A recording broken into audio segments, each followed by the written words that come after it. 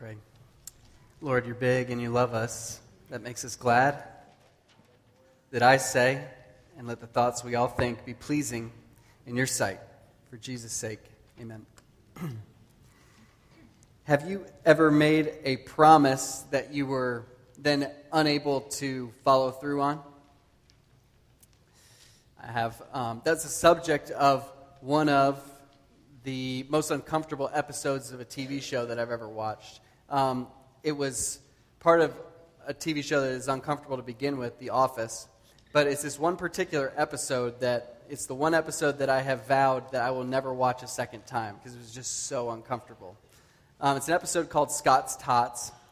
And what happens in this episode is that Michael Scott remembers that 10 years ago he promised a group of underprivileged students that if they graduated high school, he would pay their college tuition.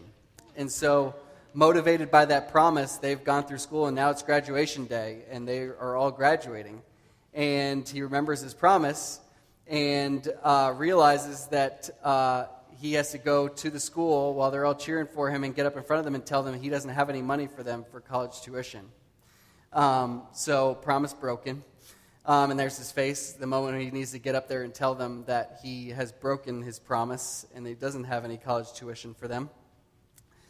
My question this morning is, does God ever have to make this face? Like, he makes lots of promises in the Bible. We make promises and we end up making this face because we break our end of the deal. But what about God? All those promises that he makes along the way, does he ever get in a situation where he can't follow through or doesn't follow through on a promise that he's made for one reason or another? This is week 2 of our Advent series that we've entitled, Who is He? We're looking in this series not at specific prophecies from the Old Testament that Jesus fulfills, but we're looking more at the big sweeping themes of the Bible that Jesus is the fulfillment of. And so last week, Pastor Craig kicked off the series by talking to us about rest and how the rest that we've all been longing for as human beings comes to us in the person of Jesus Christ, who is our rest. And in him, we can stop our striving to try to get to God. And with his death, he inaugurated a rest that will be ours forever and ever, an eternal rest with him. This week, we've started off talking about promises made, broken, because along the way, God has made promises to us, and we've, as humans, have engaged in some two-way promises with him, and we have consistently broken our end of the deal. So the question this morning is, so what does that mean for God's end of the deal? When we break our promises to God, does he do the same in return? Or do his promises still stand? That's what we're going to be looking at today. The type of promise that we're talking about is a covenant. It was mentioned earlier. It's worth it just to hear that definition one more time. It's a solemn commitment that guarantees promises or obligations undertaken by one or both covenanting parties. So there's usually two parties involved, and one or both parties makes promises to the other and has obligations to the other one. What we're going to do today is take a look at how that theme unfolds in Scripture and how it points to Jesus. And so just to kind of orient ourselves in the big story of everything that the Bible tells, just a refresher on the big story of everything. Everything starts when God makes everything, and it's perfect. Step 2, Adam and Eve mess it all up for us, right? And everything goes south. But then God implements his rescue plan. That's kind of just a big picture overview of the story of everything. Where covenants come into play is right between step 2 and 3. Before God implements the rescue plan, he announces it to us. He actually does it for the first time right away. The day that Adam and Eve mess up, he tells them that he's got a rescue plan coming. But then, along the way, before he implements the plan, he announces more specifics about how that plan will be implemented. And he does it in these covenants. Each time he announces a covenant with someone, he says, I'm going to partner with you in bringing my rescue plan to pass. So, this sounds crazy, but this is what we're going to do today. We're going to look at 5 covenants very, very briefly, just a broad overview, just because of our time together, and that are going to show us that God is a promise-making God. It's going to feel a little academic for the first half of the time. I don't know that there's any way around that. Sorry about that. But if you'll hang in there with us, I think you'll see that the second half is where the payoff comes, when we see that Jesus' promise is God's promise kept, and he fulfills all 5 of those covenants that we're going to take a brief look at in the Old Testament. Can we do that together this morning? Can we do that together this morning? All right, let's do it. Okay. So we'll start with God's covenant with Noah. This is the first time in the Bible that God talks about a covenant, making a covenant with someone. And it's found in Genesis chapter 9, verses 8 through 11. It's up on the screen if you don't have a chance to turn there. Here's what God says to Noah after the flood. Everything has gone from bad to worse. God sent a flood to destroy everything. And then at the end of the flood, here's what God says to Noah. And God said to Noah and to his sons with him, "Behold, I establish my covenant with you and your offspring after you, and with every living creature that is with you, the birds, the livestock, and every beast of the earth that is with you, as many as came out of the ark. It is for every beast of the earth. I establish my covenant with you that never again shall all flesh be cut off by the waters of the flood, and never again shall there be a flood to destroy the earth." That's covenant number one. So, for each of these covenants, we're just going to walk through a chart just to kind of keep us on track and keep everything straight. Okay, so God makes this covenant with Noah. Question, who are the recipients of the promises? Well, we saw there who it was with. It was with Noah, Noah's offspring, and actually every living creature for all of time. That's who God makes this covenant with. And what does he promise them? He promises them this, that never again will he destroy everything by a flood. So God will preserve life on earth until the rescue plan comes to pass. By the way, don't try to write all this down. I'm going to send out the PowerPoint and the highlights this week, so just soak it all in as we're talking through it together. It's going to be too much to write down. There are obligations that Noah and his descendants have. What are they supposed to do? Well, if we look back a little bit in chapter 9, we'd see that they were meant to do what Adam and Eve were originally meant to do. Be God's under-rulers here on this earth, filling the earth and ruling the way God intended them to rule. And the consequences if they don't do that, well, there are none in this one.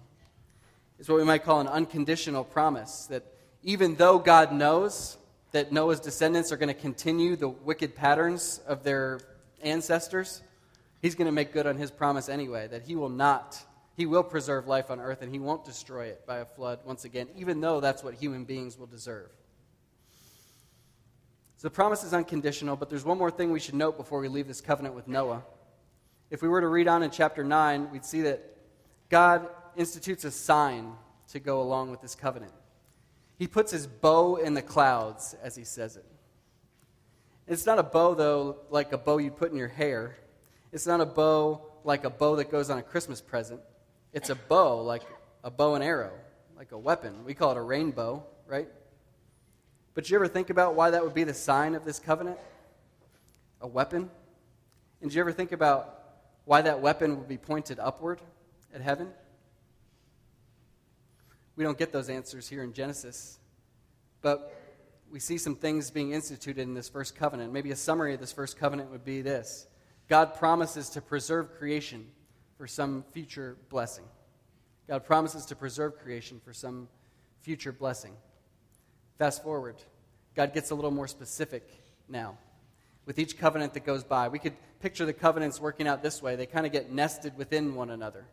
So God makes a covenant with Noah, that's for all creation, and then one family within that, and then one family within that, and then one family within that. So next we come to the covenant with Abram, who later becomes known as Abraham.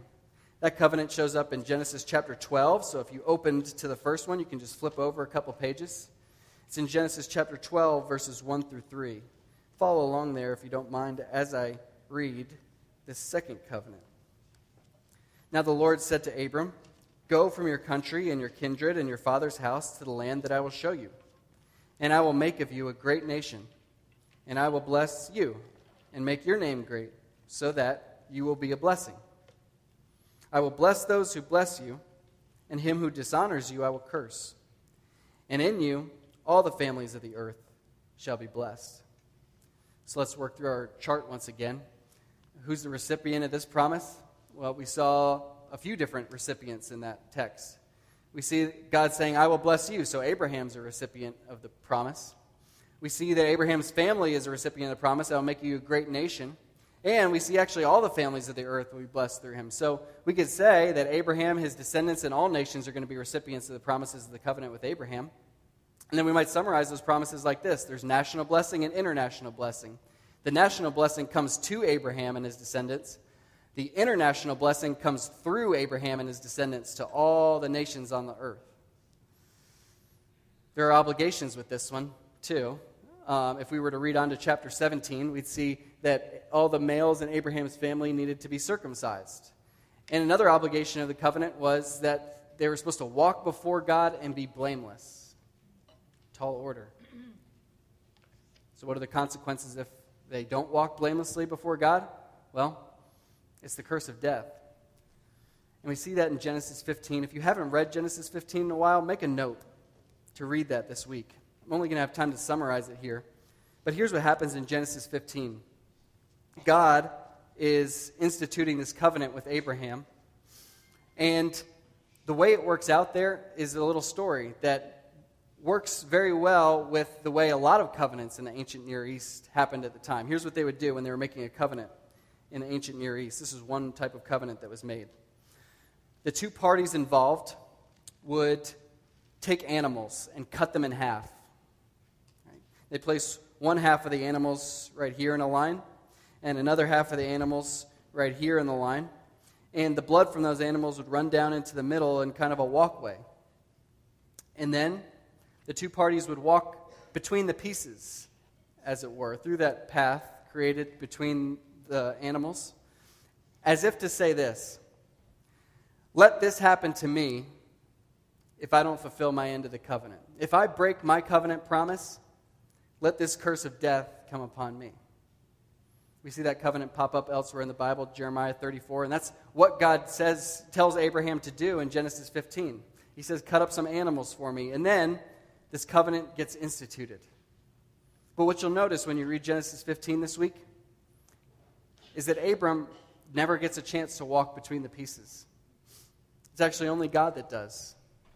It's only God that walks between the pieces in this covenant with Abram, as if to say, if this covenant is broken, let this curse come upon me. If we're going to summarize the covenant with Abraham, we might say this: God promises to bless all people through one nation from Abraham's family line. Fast forward 400 years or so. God makes another covenant, this one with Moses. It's in Exodus chapter 19, if you want to turn there. Otherwise, just follow along up on the screen. This is after God has brought the people of Israel out of slavery in Egypt. Here's what he says to Moses. The Lord called to Moses out of the mountain, saying, thus you shall say to the house of Jacob and tell the people of Israel, you yourselves have seen what I did to the Egyptians, and how I bore you on eagle's wings and brought you to myself. Now, therefore, if you will indeed obey my voice and keep my covenant, you shall be my treasured possession among all peoples, for all the earth is mine, and you shall be to me a kingdom of priests and a holy nation. Who are the recipients of this promise? Well, we saw there that it's the house of Jacob, the people of Israel. And what are the promises given to them? They're going to be his treasured possession. They're going to be a kingdom of priests, a holy nation. We might summarize it like this: they're going to get to continue to live in the land of promise. And while they're there, they're going to have a special relationship with God, different from God's relationship with all the other nations around. But you heard the obligations, didn't you? There was a big if there. If you will indeed obey my voice and keep my covenant. That's the condition that this covenant was based on. They have to keep it and obey him. And we see as the chapters unfold what that means. They've got to keep the Sabbath. That's the sign of this covenant. They've got to keep the Ten Commandments and the whole book of the covenant, which lays out laws and regulations that will make them distinct from the people around them. And what if they don't? One of the main punishments, consequences under this covenant is exile. If an individual breaks the covenant, they get exiled from the community, kicked out of the camp.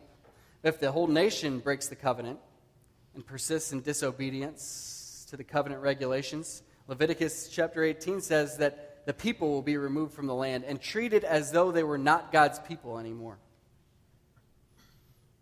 We might summarize the covenant with Moses like this: Israel is set apart as the distinct nation from which blessing will come to the world. Y'all still with me? Let's do two more here. Covenant with David. It's getting narrowed down more and more, right? This is another 500 years or so after the covenant with Moses. God speaks to King David. And he says this, 2 Samuel chapter 7. Thus says the Lord of hosts, I will make for you, David, a great name. We've heard that before with Abraham. Like the name of the great ones of the earth. When your days are fulfilled and you lie down with your fathers, I will raise up your offspring after you, who shall come from your body, and I will establish his kingdom. He shall build a house for my name, and I will establish the throne of his kingdom forever. I will be to him a father, and he shall be to me a son. When he commits iniquity, I will discipline him with the rod of men, with the stripes of the sons of men. But my steadfast love will not depart from him, as I took it from Saul, whom I put away from before you. And your house and your kingdom shall be made sure forever before me. Your throne shall be established forever. So this is a covenant with David and with his descendants, his offspring after him. And the promise made is that this dynasty that comes from David's line will last forever. So either there will continue to be Davidic kings forever, one after another forever, or there will be one Davidic king from his line that will reign forever and ever and ever. Either way, David is told that his throne should be established forever. The obligations here are that he's not supposed to commit iniquity. In other words, he's supposed to be blameless, like Abraham was called to in the first place. And the consequences are right there with it.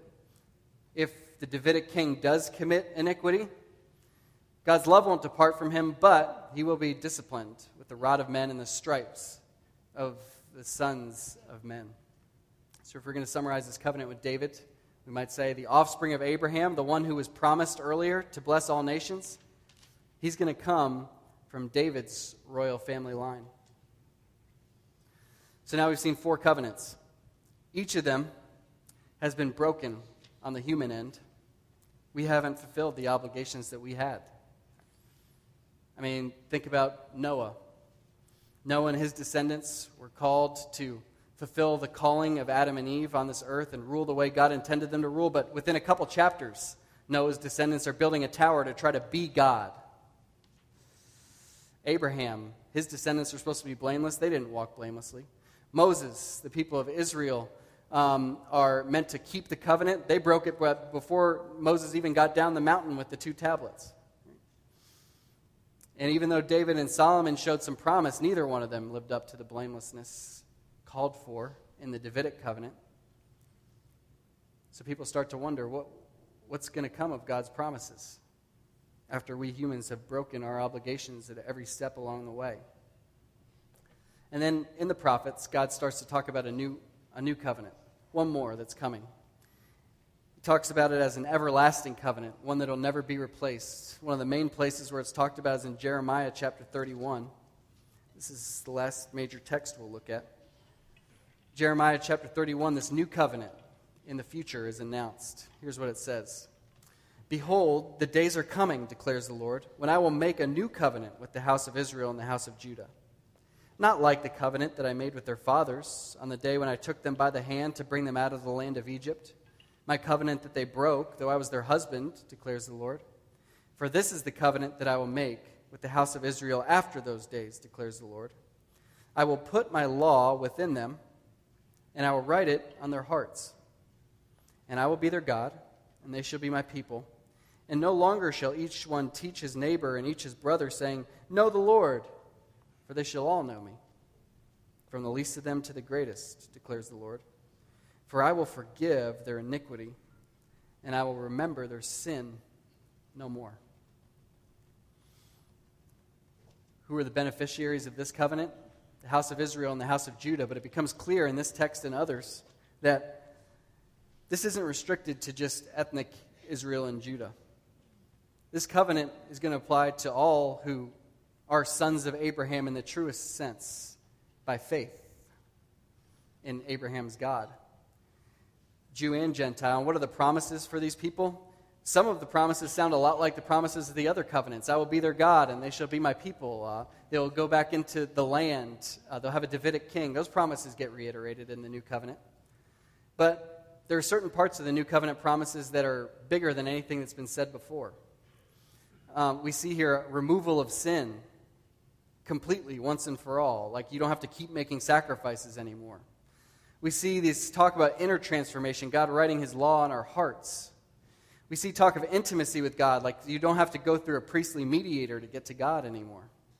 Some of these promises in the New Covenant are astounding in how far beyond any previous covenant they go. But there are obligations for this covenant too. We might call it empowered obedience now. It's not like the blamelessness exactly called for in the other covenants, because in this one, God's saying, I'm going to empower you to do it. I'm going to give you a new heart, one that wants to follow my law. I'm going to write my law on your heart so that you desire to follow it now. And what are the consequences if we don't? Well, there are none listed in the New Covenant texts, really. It's another unconditional covenant God promises to make despite knowing that we will disobey. But we're going to need to note in a moment how that covenant is inaugurated. Let's summarize the New Covenant now, though. It's the pinnacle of all the covenants. It'll be eternal, and it'll never be superseded by another one in the future. That's what the Old Testament says about the New Covenant to come. Okay, so now we get to the fun part. All right, we've looked at those 5 covenants. We've seen that God's a promise-making God in those covenants, and now we get to see how Jesus is God's promise kept. We're going to work backwards from the New Covenant back to the covenant with Noah and see how Jesus fulfills each of those covenants. You ready for that? Let's do it. The New Covenant. How is Jesus the fulfillment of the New Covenant? Well, he tells us, doesn't he? The night he's betrayed, when he's with his disciples and he raises the cup. He says, this cup is the new covenant in my blood. And Jesus knew the texts in the Old Testament, the prophecies about the new covenant, and so did his disciples. And it was clear what he was saying in that moment. He was saying that the blood that he was about to shed that next day would be what inaugurated the new covenant promised for hundreds of years by the prophets. And the rest of the New Testament bears that out. That we have access to these grand promises of the new covenant, that our sin could be totally removed from us, that we could be transformed from the inside, that we could know God personally without having to go through priestly mediators. All of that is ours in Jesus because of the blood that he shed on Calvary.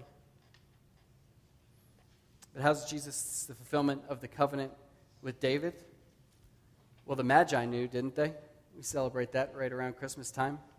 You might have grown up hearing about them as the 3 wise men, right? But they were pagan astrologers who looked at the skies and they looked at the Hebrew scriptures and they said, wait a minute, this one born in Bethlehem on Christmas is the one that was foretold long ago to be the heir of all the promises to David. This is the Davidic king who's going to reign forever, and they were right. The Bible testifies that Jesus was the true king from David's line, the one through whom the everlasting kingdom would be established. He was blameless the way David and his descendants were meant to be. Nevertheless, he took the consequences of the Davidic covenant, bearing stripes and wounds on our behalf and on behalf of all the Davidic kings who failed to be blameless along the way.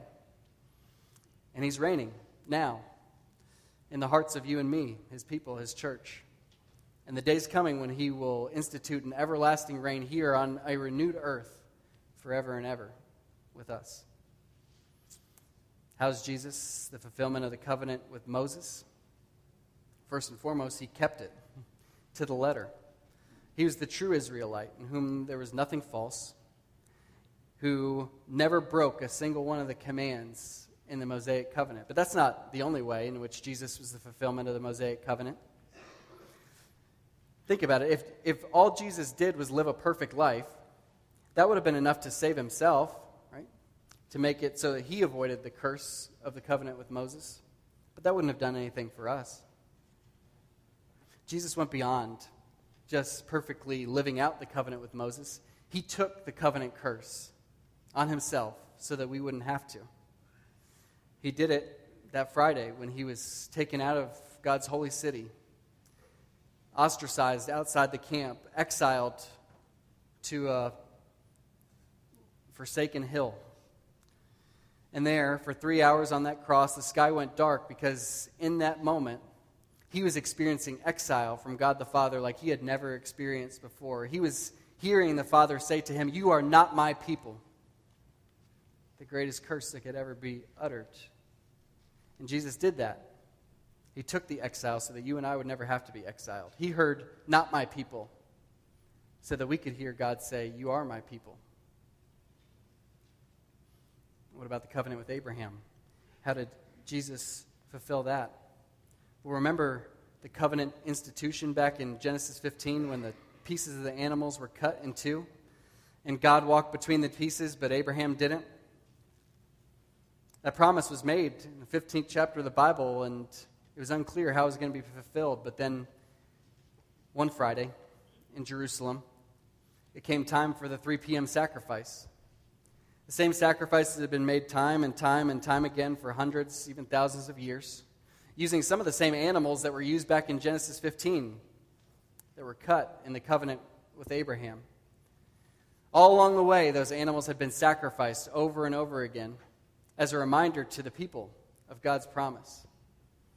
But now, at 3 o'clock, as the priest raised the knife to slaughter the animal for the 3 p.m. sacrifice, a cry rang out outside of Jerusalem from that forsaken hill. It was one of the men on the crosses out there, and he raised his voice and he said, "It is finished."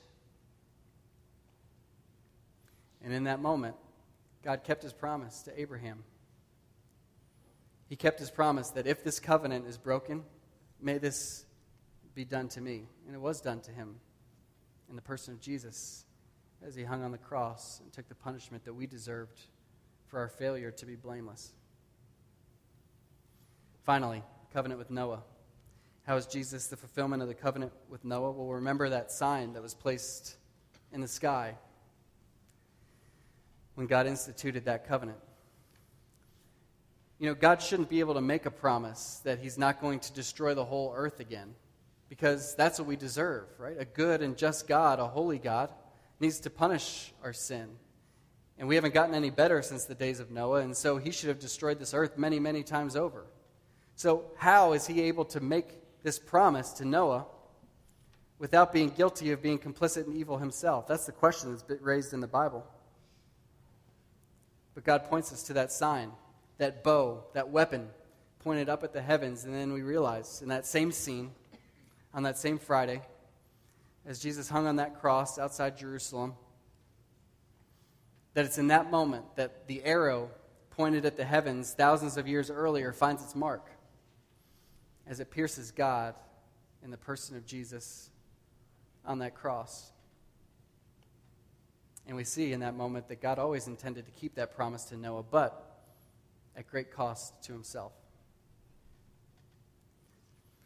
I hope you've seen here that God never gets in a Michael Scott situation where he makes a promise that he can't keep. All of his promises are yes, and 2 Corinthians 1 tells us that the promises of God find their yes in Jesus. Every single one of them. In fact, the prophets were telling us about it back in Isaiah, if we would have noticed. Chapter 42 and chapter 49 talk about this servant figure, and it says, "I will give you, the servant, as a covenant for the people." This Savior that's to come will be a covenant himself for the people, an embodiment of the covenant. But perceptive, faithful Jewish people along the way were asking, how could a person be the embodiment of a covenant? How could a person be a covenant? How could a covenant, an abstract idea like that, a promise, take on flesh and blood? But that's what's so sweet about those words in the first chapter of John's Gospel, that the Word became flesh and made his dwelling among us. What was the Word that became flesh? It included God's word of promise to Noah and Abraham and Moses and David and the prophets along the way. That word of promise became flesh and made his dwelling among us in Jesus. The one who was to come, and save the world, needed to be God in order to keep God's promises to humanity. But the one who was to come needed to be human in order to fulfill the obligations of all the covenants along the way. And the one born in Bethlehem was both fully God, fully human, and so uniquely qualified to be God's covenant, both his promise made and his promise kept. Friends, he's invited you and I today to become beneficiaries of his covenant, to be included among the number of those who, by faith in Abraham's God, get counted as sons and daughters of Abraham and get to benefit from the promises of all these covenants along the way. You can have access to those promises, complete forgiveness of sin, intimacy with God without having to go through any mediators. Those promises and more can be yours in Jesus if you place your faith in him. If that's something you've never done, but that you're interested in or have questions about, please do grab one of us, even before you leave here today.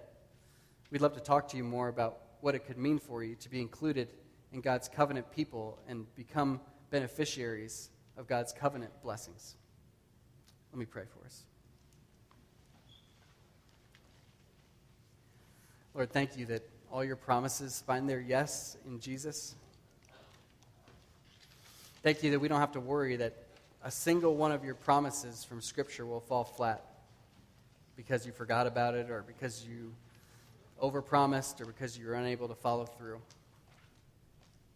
Thank you that your word is sure and true, and that in Jesus we get to be included by no merit of our own in your covenant family and receive your covenant blessings, including intimacy with you forever. In Jesus' name, amen.